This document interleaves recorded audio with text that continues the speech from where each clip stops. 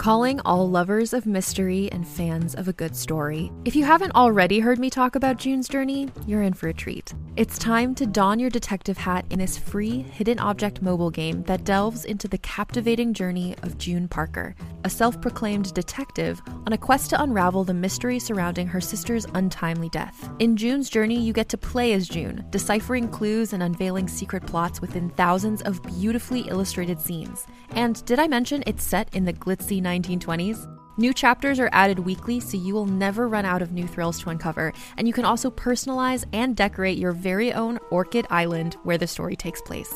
How sharp are your detective skills? Find out when you download June's Journey on your Android or iOS device, or play online via Facebook Games. Your detective journey awaits. Hey there, it's Rachel Ballinger, and I am thrilled to invite you to Rachel Uncensored, my podcast where I get real with my friends and celebrity guests, where we talk about all sorts of topics. From personal stories to hot-button issues, we cover it all. New episodes drop every Wednesday, so make sure you tune in on Apple Podcasts, Spotify, or wherever you listen to podcasts. Trust me, you won't want to miss out on the fun and candid conversations we have here on Rachel Uncensored. Hi, I'm Keegan. And I'm Madigan. And you're listening to Your Angry Neighborhood Feminist. This is a podcast where we explore the world through our own personal feminist perspective. Hello, Keegan. Hello, Madigan. How are you doing? I mean, I know we just had this conversation literally like an hour ago, but how are you? I mean, better than I was. I'm always like feeling a little bit more awake by the time we start the second one. The first one, I'm like, oh, I'm not here yet. And then after like a good half an hour of like passionate conversation about things we care about, you know, you wake up a little bit. So I'm feeling good. Yeah, you know, also really does take your mind off that depression, doesn't it? Like having a task. Having a task is good, you know? I love having me a task. I made a post, and this is something that, you know, maybe we can talk more in depth about another time, but I made a post recently about high-functioning depression because I feel like people don't talk about high-functioning depression as much because they see someone being very productive or getting a lot of things done, and they think, like, that person's got their shit together. They have everything together. They don't have depression. And it's like, no, maybe. They're being productive to run from their depression as much as possible. Exactly. Yeah, they're just like literally avoiding everything by doing a million other things. So they don't have to think about anything sad, you know? Yeah, I mean, if you can get mentally exhausted enough, it really can go a long way in hiding from your depression. Yeah, it's still there, definitely. though, and you should still seek treatment. Okay? Yes, you should. Okay, and with that, totally not on topic today. This is our take 2 of this episode. My computer completely froze the first time we recorded this. It was supposed to be out last week. We were like almost done. Like we were about to wrap up, finish the episode. Truly, you know, we've had issues in the past, right? Like technical issues happen. Especially when you are not recording in person. I have had, between, you know, my 2 podcasts, I have definitely had to re-record episodes many times. Yeah. That stuff happens, but I can tell you, when you are like 10 minutes away from ending an episode and it happens. It hits different. It hits different. Yeah, it does. But it's all good. You know, these things do happen, technical issues. There's nothing we could do. So we are back at it again for you. Yes, most definitely. So we are going to be talking about marijuana, and in particular marijuana and the war on drugs and its legalization and imprisonment, so on and so forth. And criminalization and the racist history and implications behind how we got to this point, because you may be surprised, depending on your age, to hear that it was not always criminalized in the way that it is today. Maybe that's not surprising to you if you're a Gen Z. Maybe you've lived in a world forever where there has been some sort of decriminalization happening surrounding marijuana. But I know for millennials and previous, so for us, definitely whenever I was in elementary school, especially in the DARE program, which I don't think is a thing anymore. I would hope not. marijuana was absolutely, to me, in my child brain, in my fifth grader brain, put in the exact same category as every other drug. Well, right? Because, like I was like, and we will explain why that was the case. But yeah, I our first go around of recording, I was talking about how I read the book Go Ask Alice as a kid. And so there's like a whole series of these books, and they're kind of sold to you as being nonfiction. They're journals, but they are fiction. Somebody did write them. But because they're kind of sold as being nonfiction, the first time I read this book, I thought it was a real girl's diary. And in the story, she like smokes weed, and then by the end of the book, she's dead.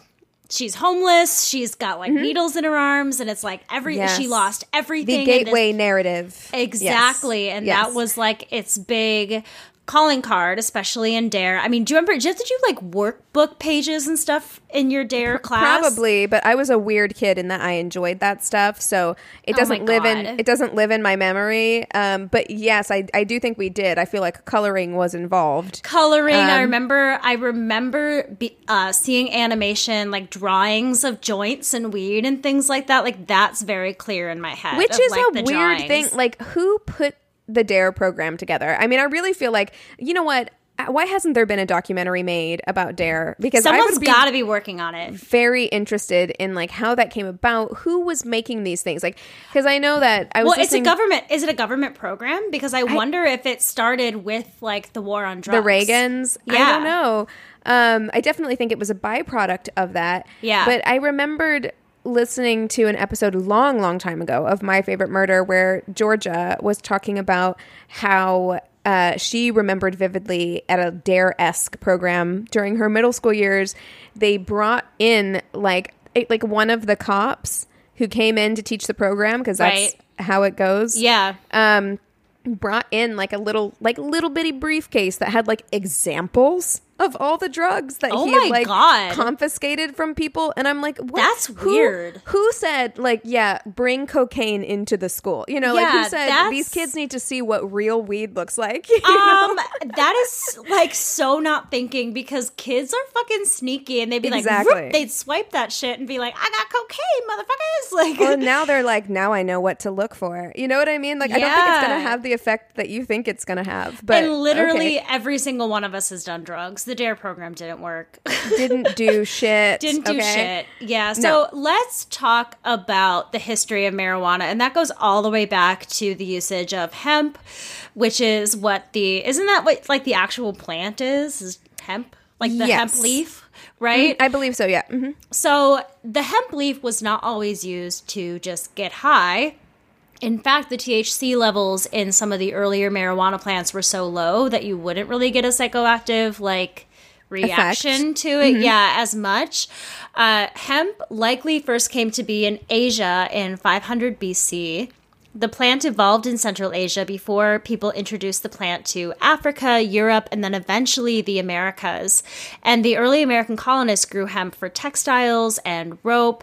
And it was a really easy, fast-growing plant and had many different uses. So it was really popular to farm. In fact, in the early 1600s in Virginia, Massachusetts, and Connecticut, farmers were actually required to grow hemp because it was such a useful product.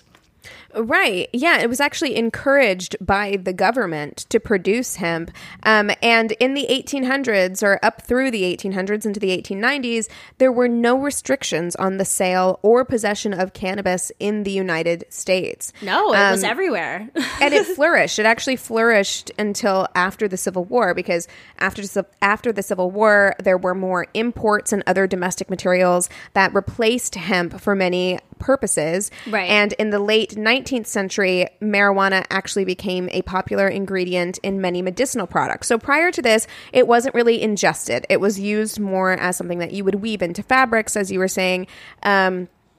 Or use as paper, like something similar to paper, things like that. So like in the 19th century, in the 1800s is when they started actually using it for medicinal purposes. Yeah. And it began being sold openly, legally in public pharmacies. Yeah. the 1830s, a man named Sir William Brooke O'Shaughnessy, who is an Irish doctor, obviously, he was studying in India and discovered that cannabis extract lessened stomach pain and vomiting in people suffering from cholera.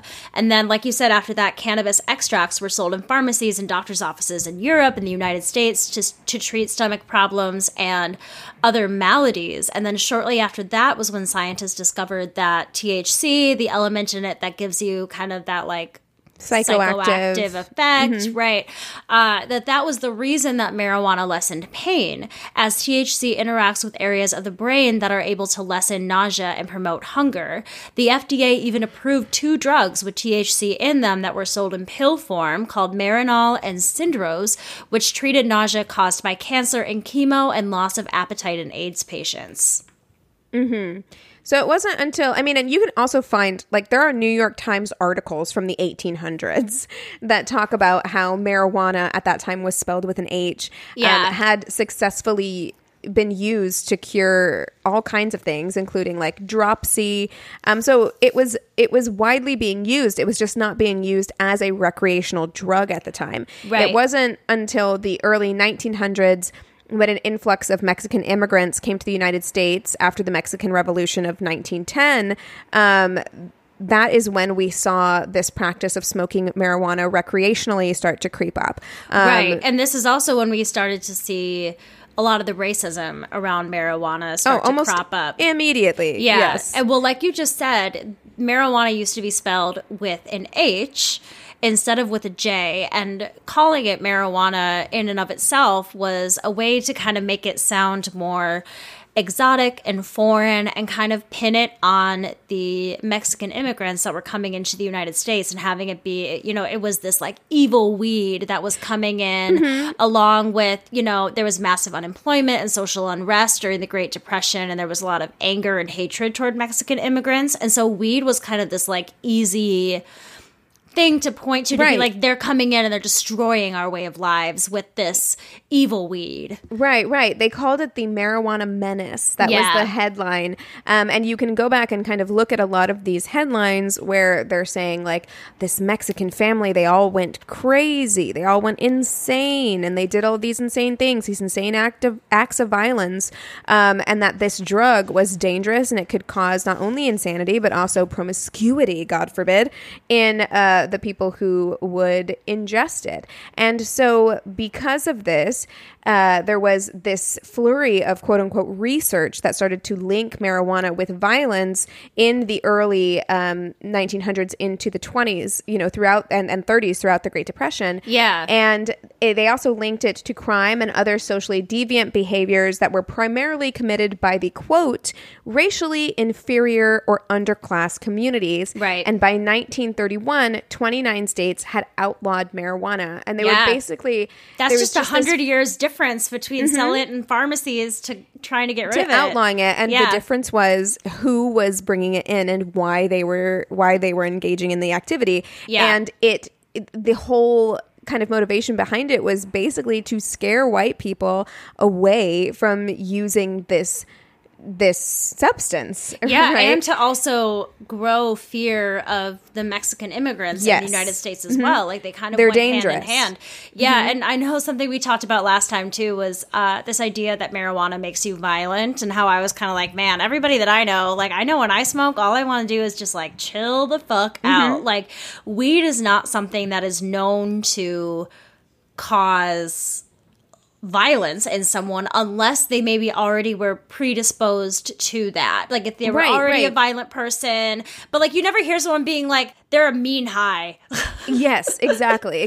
Like it is a psychoactive drug, right? Or a psychoactive substance. So if you already have maybe like an underlying mental disorder that you're unaware of, or something that it could exacerbate, then sure, it's possible. Like it is possible that smoking weed could instigate something that was already underlying. But in most neurotypical people or brains, you know what I'm saying? We're not doctors, yeah. We are not doctors, right? Disclaimer, it is not going to cause you to be violent, typically. Yeah, it's just, and I think that, you know, if we look at you know, what we learned in Dare, it's all kind of starting with this like idea that when you smoke weed, it changes who you are as a person, and it's going to lead you down this, you know, criminal path in your life, rather than acknowledging the fact that, like, no, it chills you out, it helps with your pain, it helps with your hunger, all of these things. Right. I mean, and again,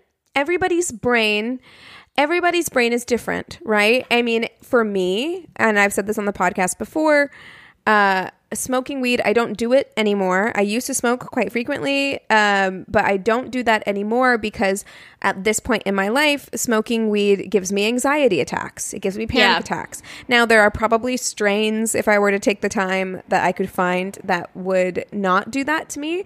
I'll hook you up. Yeah, you know, I'm down to try it again, but in general, that's how my body reacts to it. Right. There are some people who I know smoke to help their anxiety, and like it does, and it helps their anxiety. Yeah. If I smoke sativa and I'm anxious, then I can get more anxious. But if I smoke indica when I'm anxious, that helps me calm down. I get up in the middle of the night every night. I smoke like 2 bowls out in the living room, and then right back to bed. I hear you. I mean, I used to smoke to help me sleep. And I used to smoke to help my period cramps. Yep. Right. So, and it was effective, and that's fine too. You know, what I am saying is that if you are like me and you're hearing us say like, there are no negative side effects to weed, and you're like, well, I have panic attacks. So do I. I understand everyone's brain chemistry is different, and you want to figure out what works for you. But to say blanket across the board, this is what's going to happen to you if you smoke weed, when it is wildly unproven. Or to make it sound like it could be physically dangerous to you. Because, yes, of course, like, everybody reacts to different substances differently. But in general, weed is not an anxiety a dangerous provoker. Drug. Yeah, no. It's not dangerous. It's not going to make you mean. It's not going to make you want to go out and rob a place. Like, that's just not... As with anything that you are ingesting, right? As with anything, proceed with caution, right? Yeah, it's the same thing, you know, as drinking, as anything else. Definitely know thyself, right? Totally. But this, to take it back to kind of like what we were talking about, I took that sidebar just to give that one little disclaimer that, like, some people have an adverse reaction, like myself, to smoking certain strains, but it's not the same as saying you are going to lose your mind, you are going to become dangerous, you are going to kill people, right? For real. And this narrative was being really, really pushed in large part, mostly because of racism. And then it kind of took off in the worst way in 1936 when there was a propaganda film called Reefer Madness that was released. And in it, teenagers smoked weed for the first time, and all hell breaks loose. They start having hallucinations. There's an attempted rape. There's a murder, right? Like, it is like, and it's all from pot. Smoke weed once, right? You are going to murder your best friend. It is going to happen. It's right? going to happen. Yeah. I mean, okay, so about this film, originally it was made under the title Tell Your Children, and it was made to show parents, like, here are the warning signs that your kids are, like, getting high, and probably also to scare kids, too. Like, and by the way, this would have totally worked on me. Like, I bought all that shit in Dare. Like, I was so scared of drugs. I was so scared of even drinking alcohol. Like, I was such a goody two-shoes that this totally worked on me. But also this film was funded by a church program. So that kind of also... Shocking. Yeah, tells you a little bit about the... I guess the intentions or the mindset behind this particular film and how it was made. It wasn't there to be factual. It was there strictly just to scare you. And like I said, it would have worked on me 100%. Right. And I know I talked to you about this the last time we recorded, but for me, when I first saw Reefer Madness, whenever I was a teenager... Oh, you've seen it? Yeah, I saw Reefer Madness, but I saw Reefer Madness because I had watched the... like 1990s musical version. There is a stage musical called Reefer Madness. It's a stage musical? You mentioned this last time, but I don't think you said that this was a musical. It was like on Broadway? I think it probably was not on Broadway, but the movie I think has Neve Campbell in it from Scream fame. right? And it's from the 90s. Is it like a satire musical? Yes, or is it? Yes, exactly. Okay. It's a satire. So there is a musical called Reefer Madness. I think Neve Campbell is in it. And there's a movie version that you can go watch. So as a musical theater kid, I watched the musical Reefer Madness. Hilarious, right? They're poking fun at how ridiculous this is. Yeah. It's the same premise. It's the premise of like these teenagers get together and she's so perfect and like, and then she loses her mind because she smokes some weed. Yeah. And you see how absolutely wild this premise is. But then after I watched that, where it's very clearly meant to be a joke, I watched the Reefer Madness film. And yes, to us now, watching this like 1936 film where the makeup is kind of crazy and like all of the acting is very over the top. I mean, The Wizard of Oz was 1939. So, I mean, this is an old film. Reefer Madness is in black and white, and the acting is very, very over the top, right? And so, looking at it from a modern lens, you could say, oh, this is kind of funny. But it's not. Because you know that they're taking it seriously. Yes, exactly. Right. And everybody at the time took it very seriously as well, because the next year, in 1937, the Marijuana Tax Act came to be, and that was the first federal U.S. law to criminalize marijuana nationwide. All but industrial uses for the plant were criminalized. Yeah, and I want to talk a little bit about the man behind the Tax Act. This was a man named Harry Anslinger, and he was named the commissioner of the Federal Bureau of Narcotics during the Prohibition. And then after the Prohibition ended in 1933, he kind of needed to find a new avenue, a new outlet, a new thing to kind of make him relevant in this job, because the Federal Bureau of Narcotics was created, essentially. He's like, I gotta keep my job. Yeah, for the enforcement of Prohibition. So when Prohibition was over, he had to find another outlet. So he turned his focus completely on marijuana and began this huge anti-marijuana propaganda campaign. And that is where we see a lot of this stuff, like right when everything's amping up, right before Reefer Madness, it can all kind of come back to Harry Anslinger. And his first focus, like you were saying, he's kind of the person who decided that instead of using cannabis or something else, we would start using the word marijuana. Yeah. Because it had a stronger connection between Mexican immigrants and the substance, right? Yeah, and this guy was like a raging racist. He claimed that the majority of pot smokers were minorities, including African Americans, and that marijuana had a negative effect on those, quote, degenerate races, such as, like we said, inducing violence or causing insanity. But he was really, like, to me, it seems like he was very motivated by all of this, too, based on not just Prohibition, but his unbelievable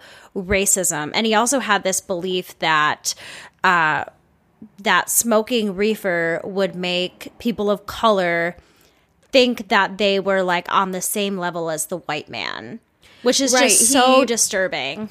He pushed this narrative that marijuana made African Americans, quote, forget their place in society. Yeah. Right? And he started to associate marijuana and the violence that it supposedly caused with Black Americans. He made that connection. Yeah.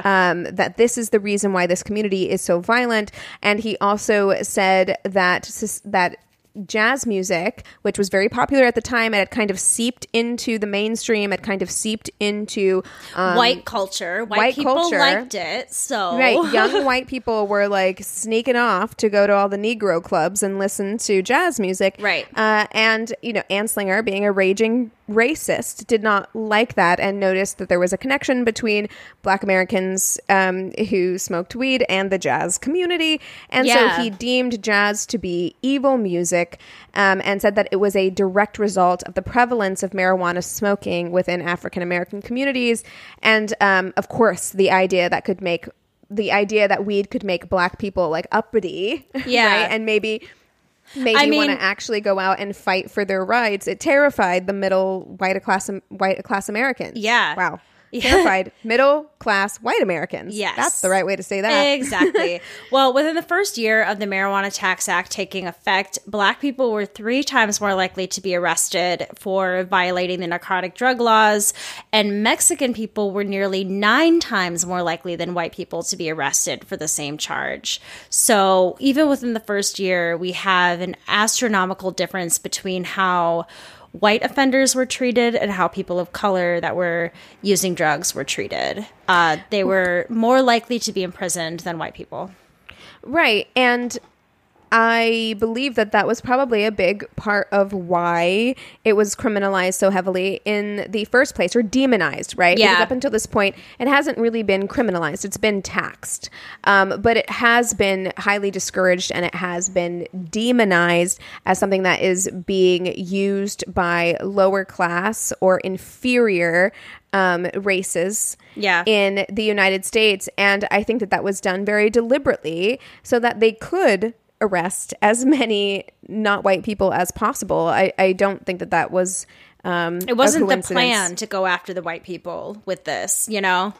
Right. It was an easy way to be able to get a certain section of people. And I don't have a lot of notes about this, but I do want to include, because very often in the literature, if you're reading kind of like the news articles and stuff like that, and I don't want to forget about them, especially because my fiance is half Filipino. Yeah. Filipinos got looped in very often with Latinx people and with African American people in this narrative, talking about marijuana use. Specifically, they would call out Filipino Americans. So bizarre, so fucked up. Yes. Well, this was getting worse and worse because obviously they wanted to have more and more reason to imprison more and more people of color. So in 1952, the Boggs Act was passed, which made sentencing for drug convictions mandatory. The first offense for possession could land you 2 to 5 years in prison and a fine up to $2,000.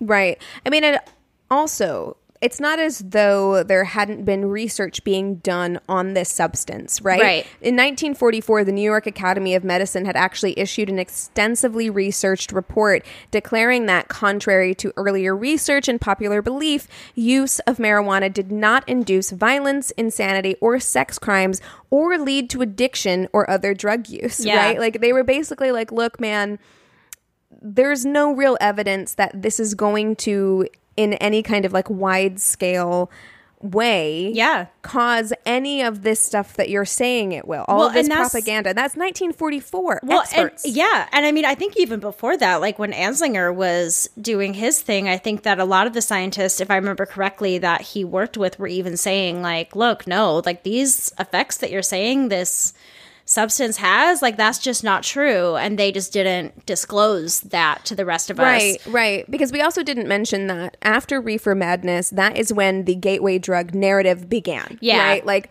it wasn't just that, okay, marijuana is bad in itself, and it can cause all of these things if you use it one time. Right. It was also that narrative that we see being pushed throughout our entire childhoods began right then when they said, hey, not only is it bad, but it will also lead you to addiction and other drug use. Yeah. And that is very disproven at this point, that smoking weed is there is no direct line or correlation between smoking weed and moving on to quote unquote harder drugs. Yeah. That's one person's idea. What am I trying to say? That's like a person's own prerogative to go from weed to harder drugs. The weed isn't going to make you like go for the harder drugs. Well, you're right. And here's the thing. If you have an addictive personality, then certain things are going to affect you differently than if you don't, right? Yeah. So you could say,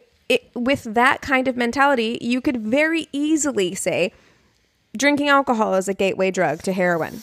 If that's the line you want to connect, if you want to find ways to connect lines, if you want to say, in high school he started smoking weed and then by the time he was in college he was addicted to cocaine, it's like, because he was an addict. It's not because of the weed. Yeah, right, exactly. Those two things don't necessarily have any real thing to do with each other than the person and the desire to use substances. Exactly. Exactly. So that's it. You can shop from anywhere doing pretty much anything. You might shop while working, eating, or even listening to this podcast. And however you shop, we all know and love the thrill of the hunt. But do you also know how to get the thrill of the best deals? Because Rakuten shoppers do. With Rakuten, they get the deals they love with the most savings and cash back. And you can get it too.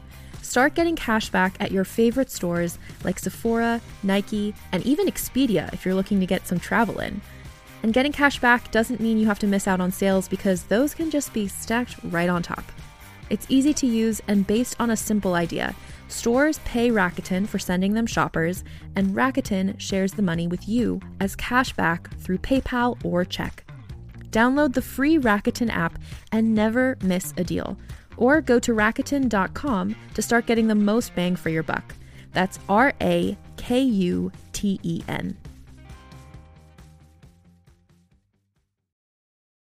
Hey there, this is Justin Bartha. I made a funny new podcast, King of the Egg Cream. It has the greatest cast in the history of podcasts with actors like Louis Black. I'm torn by my feelings for two women. Bobby Cannavale. You can eat it, or if someone hits you, you can put it on your cut. Melanie Linsky. I wonder what these marvelous things are that look just like boiled chicken feet. Jason Ritter. I can break things and pick locks and kill people. Michael Stuhlbarg. The whole point is to inspire people that they should make themselves better. Ari Grainer. No, don't whet its appetite. What are you, an idiot? Me, Justin Bartha.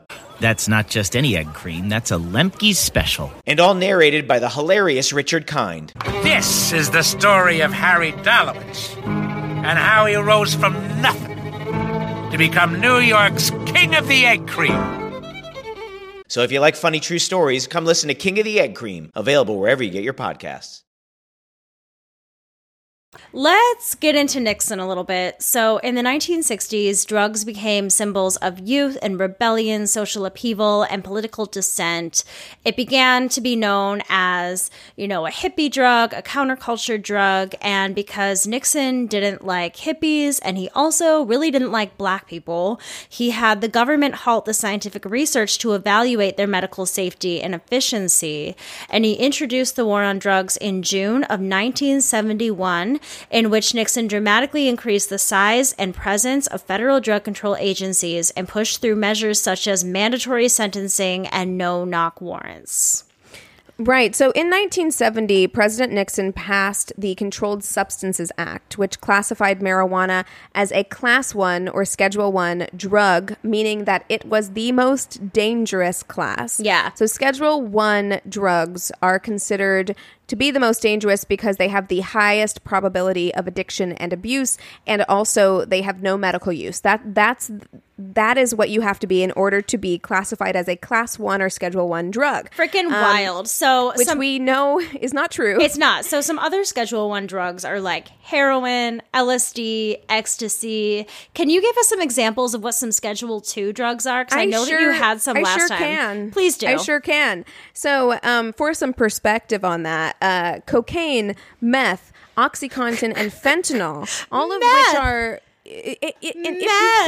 If you have seen maybe 3 random episodes of Intervention, you might know that also OxyContin and fentanyl, highly dangerous, highly addictive substances, opiates, and they are all considered Schedule 2, meaning less dangerous than marijuana. Honestly, the meth one, I just can't get past it because, meth, legit, you do it once, you're never going to stop. Meth is so addictive. Meth is basically just chemicals. It's so bad for you. It has, there are no pros to doing meth, right? It's just bad. It's just bad for you. All right? Bad. I've had a cousin who's been addicted to meth for my entire life, and it's so heartbreaking. It's horrible. Such a devastating drug. The fact that Truly. Would be a Schedule 2 drug with marijuana being Schedule 1 is... It boggles the mind. It really does. It just doesn't make any sense. No, it doesn't. But I do want to say, so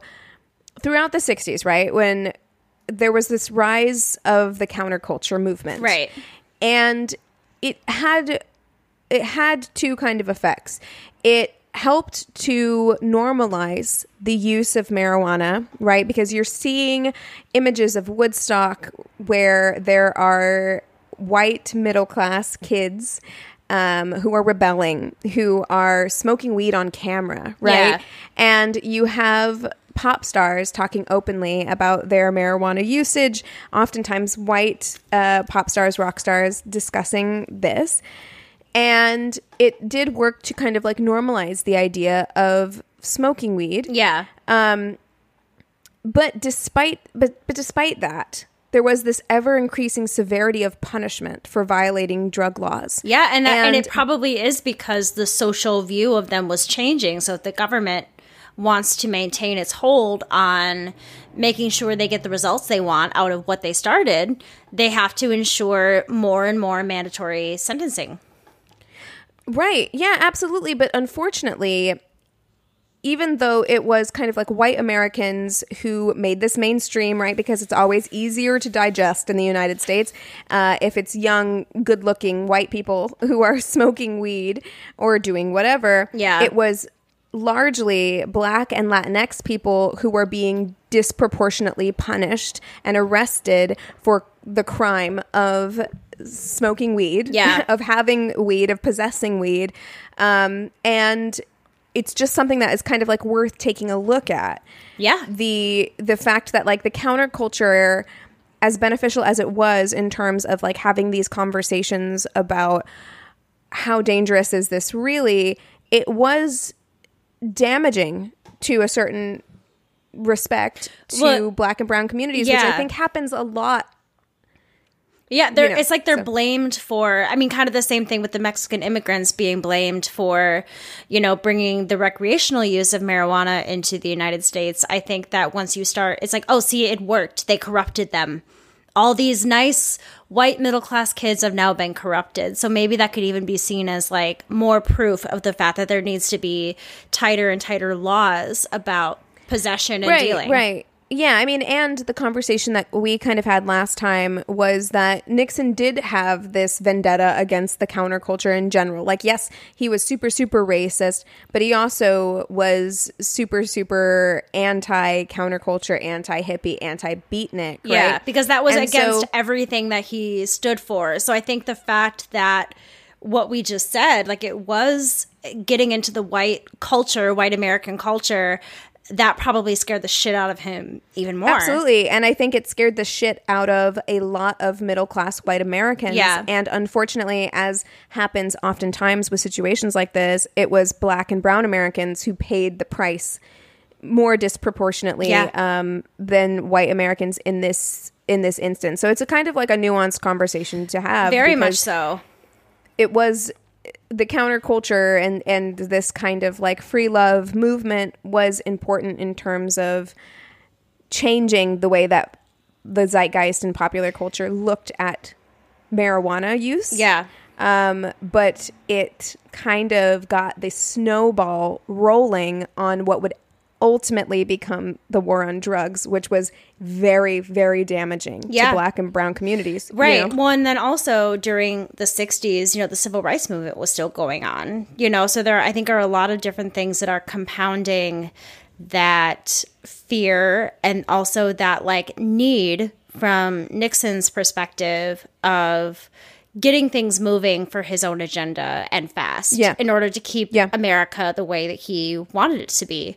We almost saw a very drastic change in our country when Jimmy Carter was president. He put solar panels up on the White House that were immediately taken down by Reagan afterwards. Sweet Jimmy. I want to say I heard something about him being problematic in some ways, which I'm sure every president is. So I'm not here to say that Jimmy Carter was like the best thing ever, but he's the best we got. He's one of the best we've had, honestly. I mean, I watched this great documentary. That's the thing. He was like a big fan of the Allman Brothers and like rock music, and he was always going to, concerts and music shows, and he would have musicians like come on campaigns with him. Like that was his thing. And I'm pretty sure in the documentary, Willie Nelson talks about smoking weed with Jimmy Carter. It's a great one. I can't remember what it's called. But anyways, when Jimmy Carter was president, he was an advocate for the legalization of marijuana at a national level and argued argued that less than 28 grams of weed should be decriminalized. He also believed that a treatment approach for addiction would be more sufficient than incarceration. In a speech to Congress in 1977, he stated that, quote, penalties against possession of a drug should not be more damaging to an individual than the use of the drug itself, which I think is incredibly forward-thinking. I wish we could have kept him a bit longer because Carter saw the largest scale back of incarceration in U.S. history at that point. But then by the time we get to the end of the first Bush presidency in 1993, so fast forwarding a little bit, he had presided over the greatest hike in imprisonment in the nation's history. So right. In 15 years, we see such a drastic change of incarceration. And I feel like this is a trend that happens a lot, right? Like, I think that this happens a lot where we make advancements. It's like 2 steps forward, 3 steps back, or whatever. And I think that because people get scared, right? They see Jimmy Carter kind of like doing this thing and they get nervous about where it's headed. And then they bring Reagan in and they trump it. Right. And that's exactly what happened. So when Jimmy Carter was president and making all of these changes, that's the exact same time when we saw the birth of the nationwide movement of conservative parents groups who lobbied for stricter regulation of marijuana and prevention of drug use by teenagers. So they started getting scared, right? Like, you've got these middle-class white people. They're seeing the counterculture go bananas. Yeah. They're seeing Jimmy Carter step in and say, endorse it, right, and say, like, you know what, I don't think it's that bad, and they're terrified. They're like, no, we need to stop our teenagers from using drugs, big scary drugs. And so some of these groups became very powerful. They were very good at lobbying for their interests, and they ended up garnering the support of the DEA and the National Institute on Drug Abuse, NIDA, and they were instrumental in affecting public attitudes, which led directly into the 1980s war on drugs. Yeah. So that was a big part of it. When you get into the 1980s, you get into President Reagan and Nancy Reagan, whose entire first lady kind of platform was just say no. Just say no. You know, and it was directly coming out of these conservative parents groups and their fervor for anti-drugs, but specifically because it's a gateway and more easily accessible to teenagers, anti-marijuana. Yeah, exactly. So, in 1986, President Reagan signed the Anti-Drug Abuse Act, which instituted mandatory sentences for drug-related crimes. In conjunction with the Comprehensive Crime Control Act of 1984, the new law raised federal penalties for marijuana possession and dealing, basing the penalties on the amount of the drug involved. So possession of 100 marijuana plants received the same penalty as possession of 100 grams of heroin. Wild. It makes no sense. This is so stupid. It can barely form sentences when I think about it. A later amendment to the Anti-Drug Abuse Act established this is very dangerous, 3 strikes and you're out policy, which required life sentences for repeat drug offenders and providing for the death penalty for quote-unquote drug kingpins. Again, we want to say that a drug kingpin could be somebody who is selling marijuana. It's the same. They made no difference between somebody who was selling marijuana and somebody who was selling crack cocaine or heroin or meth. There was no difference. Who's the Narcos guy? Why am I blanking on his name? Pablo Escobar. God, these kids selling weed are not Pablo fucking Escobar. Jesus Christ. No, I mean, and look, they're talking about quantity, which is why they say, like, if you're found with a little bit of weed on you, it's typically not that bad. If you're found with a lot, then people will assume that you are selling, and so the penalty will be higher. Yeah. However, to say that the impact on society between somebody who is selling 100 marijuana plants and somebody who is selling 100 grams of heroin would be the same is so stupid. It's incredible. It's ignoring science, really, is what it is. It's ignoring every single thing that scientists have said and you since could the 30s. Go to jail for your entire life. I know. There are people serving drug sentences for marijuana. That blows. It makes me feel really guilty when I smoke. Like, I think about it a lot because Well, I'm like, fault. I'm just sitting on my couch smoking, and there are people whose lives have been so unbelievably ruined by just enjoying a little pot. It's heartbreaking to me. Just 3 times. You got caught 3 times, which, I mean, we can, again, talk about the racist implications of what went into the 90s and stop and frisk laws and things like that, where you were more likely to be caught if you were black or brown because you were being stopped and frisked for no fucking reason. Yeah, and this was the time when people were calling the war on drugs like the 21st century version of Jim Crow. Well, yes, because, okay, so I don't have a lot of notes on this, but we are going to be moving into the 90s soon. And when you talk about stop and frisk laws, which were supported by the Clintons. Yes, it was part of the 1994 crime bill, which Joe Biden was a part of. We talk about it more on the episode where we talk about him. So it's both sides of the aisle, so I don't want to hear anything, okay? Because it was everybody, okay? This is a white supremacy problem, not a party problem. Yes. So when you talk about stop and frisk, and in combination, in conjunction with 3 strike laws. Yeah. You're saying we are going to stop and frisk you if you just smell suspicious to us. You don't have to do anything. Yeah, there doesn't need to be a reason for them to stop and frisk you. Right. So the people who were being stopped and frisked, of course, because of racism, were disproportionately black and brown. Yep. So you are being stopped and searched all of the time when you're just minding your own business. Yep. Of course, the likelihood of getting caught if you smoke weed, the likelihood of getting caught with weed on you is how many times higher than it would be for a white person. And then how many times higher, like, that you might get stopped 1, 2, 3 times. Yeah. And now you're serving a fucking life sentence. It's devastating. Honestly, like, if I think about it too hard, I'm going to cry. Yeah, mind your fucking business. Jesus Christ.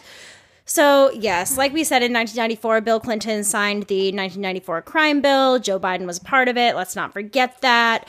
And to this day, the criminalization of marijuana possessions affects minority groups higher than any other group in the United States. According to the ACLU, in 2001, quote, the number of black men in prison, which was 792,000, had already equaled the number of men enslaved in 1820. If current trends continue, only 15 years remain before the U.S. incarcerates as many African American men as were forced into chattel bondage of slavery's peak in 1860. And that is so sad. I mean, I'm wondering where the numbers are right now. I should have looked that up. I don't know why I didn't think of this because it's been 15 years since 2001. I wonder what those numbers are and whether we have reached that unfortunate milestone. The ACLU reported in 2010 that black people were 4 times more likely to be arrested for marijuana than white people, even though both groups consume marijuana at the same rate. Right, which again is not a surprise that black people and white people consume marijuana at the same rate. In fact, some of the biggest quote-unquote stoners that I know, most of the biggest stoners that I know are white guys in general. And we started to see kind of this trend throughout the 90s of this narrative changing about what the stoner looked like, right? It wasn't this 1936 reefer madness scary person who was going to like kill you. Right. It became this kind of like silly, almost lazy, kind of person. Yeah. Dude, where's my car? Whatever that Dave Chappelle movie is, which I totally looked up and now can't remember. I always think of Pineapple Express too, even though that's like much later. Yes. I always think about that too because it's such Your Highness. There's all of these like the weed related silly movies, silly kind of movies, and we saw the trend of that start happening kind of like in the 60s and 70s, and then in 1996, California was the first state to break away from federal laws and actually allowed the sale of medical use for marijuana for patients with AIDS, cancer, and other serious painful diseases. So they said, even though this is still illegal on a federal level, in 1996, which is actually fairly early. That's very early, They said, we're going to start allowing it for these things. However, many states now, right, have decriminalized or legalized marijuana smoking. And cities like San Francisco and Seattle have gone so far as to repeal convictions on marijuana-related offenses going back as far as 1975. That's the biggest thing, because I don't mean to cut you off, because it's like, yes, totally. It would be wonderful to get people out of prison, but to expunge their records, like that doesn't erase their past arrests. It doesn't erase the fact that we've kept these people in prison for so long.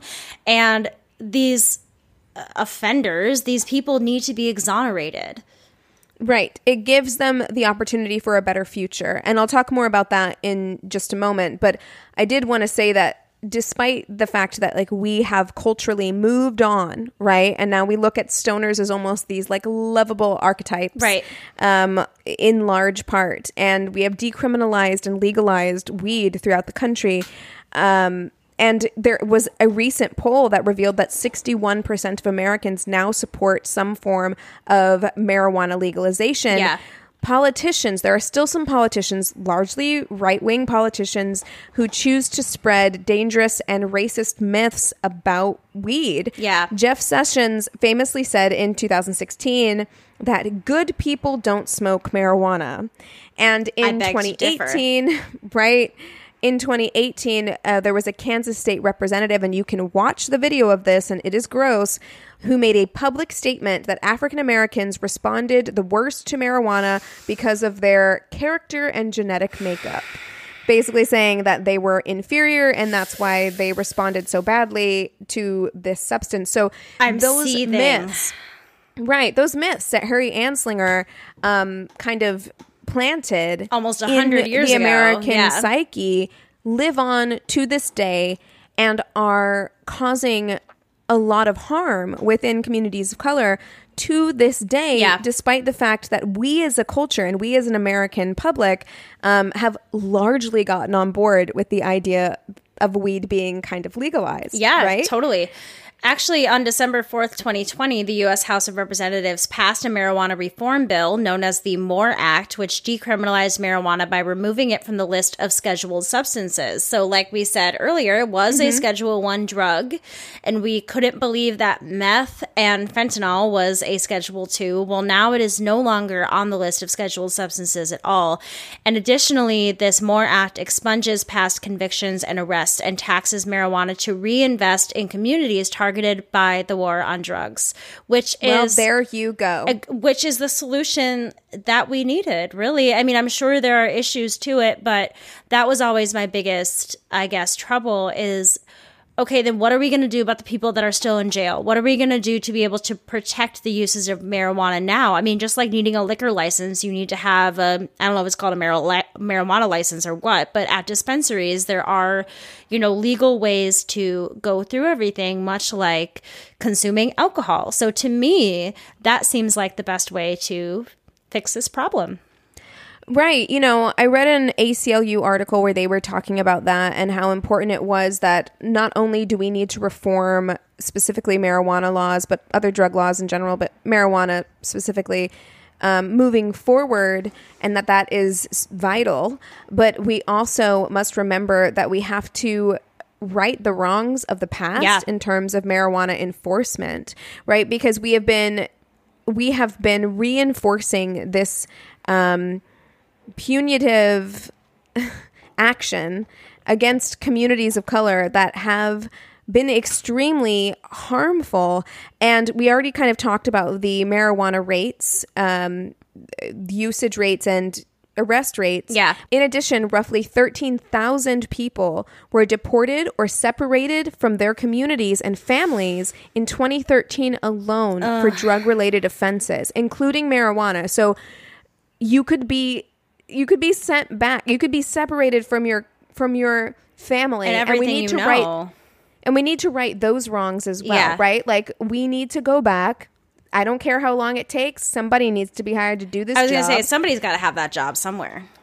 Right. They need to go back, and they need to start figuring out down the line where we went wrong. And I know that there are going to be people who say, well, it was illegal at the time, but it shouldn't have been. Yeah. But it shouldn't have been. Yeah. And to have disproportionately been punishing these communities for something that we knew wasn't harmful is systemic racism. 100%. It absolutely fucking is.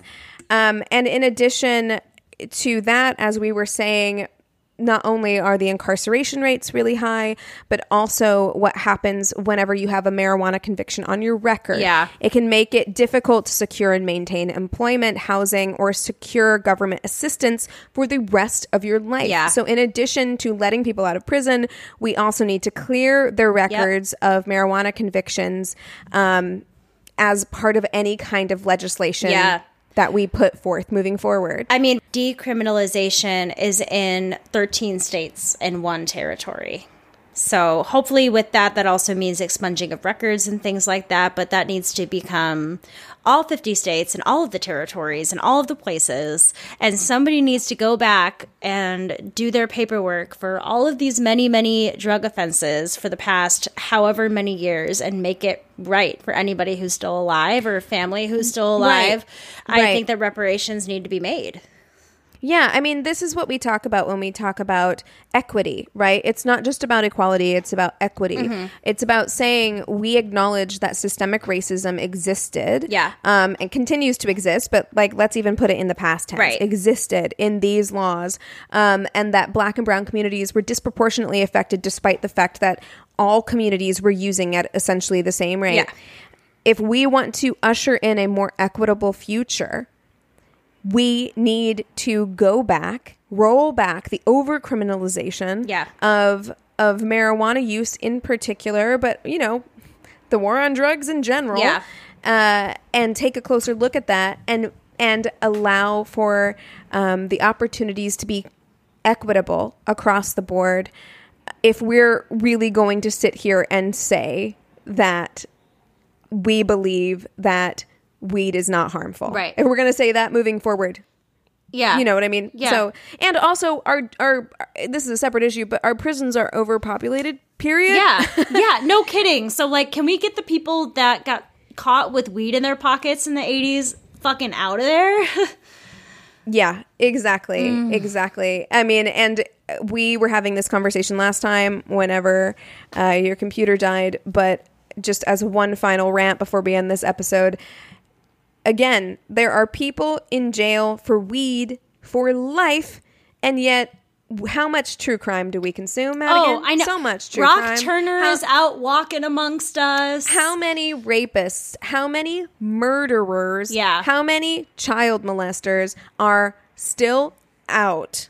Who have gotten out, who were sentenced to, like, I don't know, a year, 2 years, and they're back out. Meanwhile, we have people who got high 3 times in a row and are in fucking jail for life. It is. Let's chew on that. Let's let that marinate in our brains for a little bit. That Brock Turner is out in the world, and people with weed offenses are locked in jail. I always think of that story of Mary Vincent, who was she was a young girl whenever, you know, she, something very terrible happened to her. I'm not going to go into it, but she survived. She went and she testified against this guy. He had done things to other people. He had killed other people, and he was let out of prison multiple times and went on to kill more people. Yep.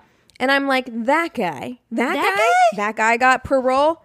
Like, yeah, you know, I know. Our justice system is so unbelievably fucked.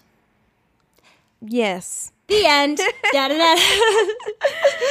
Bum, bum, bum, ba-dum. But, you know, we can make a difference. We can change it. Yeah. I think that's the thing to keep your eye on is, like, push people, challenge people's ideas of what a quote unquote drug user looks like. Yeah. You know, because I know that there are still people in my family who don't get it. Oh, because totally. Decades of propaganda have made them believe that marijuana use is the exact same thing as any other drug use, and challenge those ideas. Yeah, and I think that, you know, just like with everything, with time and education, and also more and more people smoking weed themselves or knowing people that smoke a lot of weed, and, you know, it's changing the general idea of what that entails, because it isn't as secretive as it used to be. It is slowly becoming more legal. So hopefully, or knowing people who are using it for pain management. Yeah. I know that has changed a lot of people's minds. Exactly. So I'm hoping that, you know, as time goes on and newer generations are coming into positions of power, you know, more and more of these things can finally be eradicated. I'm sure there will be a million more problems that we're going to have to complain about, but hopefully Absolutely. the problems that, you know, we started in the 1900s can be solved a bit within the next few years. That'd be great. I'd love that. Right. I mean, and I do hope that people open their eyes, not just with this, but with other topics we've discussed here as well, on the political motivations for people like Harry Anslinger to have done what they did in terms of racializing a topic, politicizing a topic. I think we'll look back on COVID in the same way in 100 years, you know. Look back on the political motivations of these people, and they've had ramifications that have lasted up until this day. Yeah. But it was really nothing more than a political motivation. Yeah. For Harry Anslinger, it was really nothing more than a career move. Yep. And when you look at it from that perspective, it changes everything. It makes it so selfish sounding. Like, he wanted this for a career. It was selfish. It is, yeah, I know. But it's when you think about it as like one individual person, it's just like, ugh. Man. And look at the dominoes that fell, you know. I know. Ugh. Well, I'm going to get done with recording and go smoke a couple bowls because I've had a long fucking day. You have at it, girl. I will. I support it. Thank you, Keegan. I appreciate it. Well, if you all have any ideas for topics that you would like us to cover in the future, please go ahead and email us at neighborhoodfeminist@gmail.com or direct message us on Instagram at Angry Neighborhood Feminist. We have a Facebook business and group page. You can rate and review us on the business page and chat with the other listeners on the group page. And if you haven't done so already, the best way you can support us is by leaving a positive 5-star review on Apple Podcasts. I mentioned this in the mini episode. We have like less than 200 reviews, and I know there are more than 200 of you listening. So please, if you are listening and you love us and you haven't left us a review, it would be so incredibly helpful for us if you would do so. All right, that's all we got for you today. With all of that being said, we encourage you to rage on. Bye.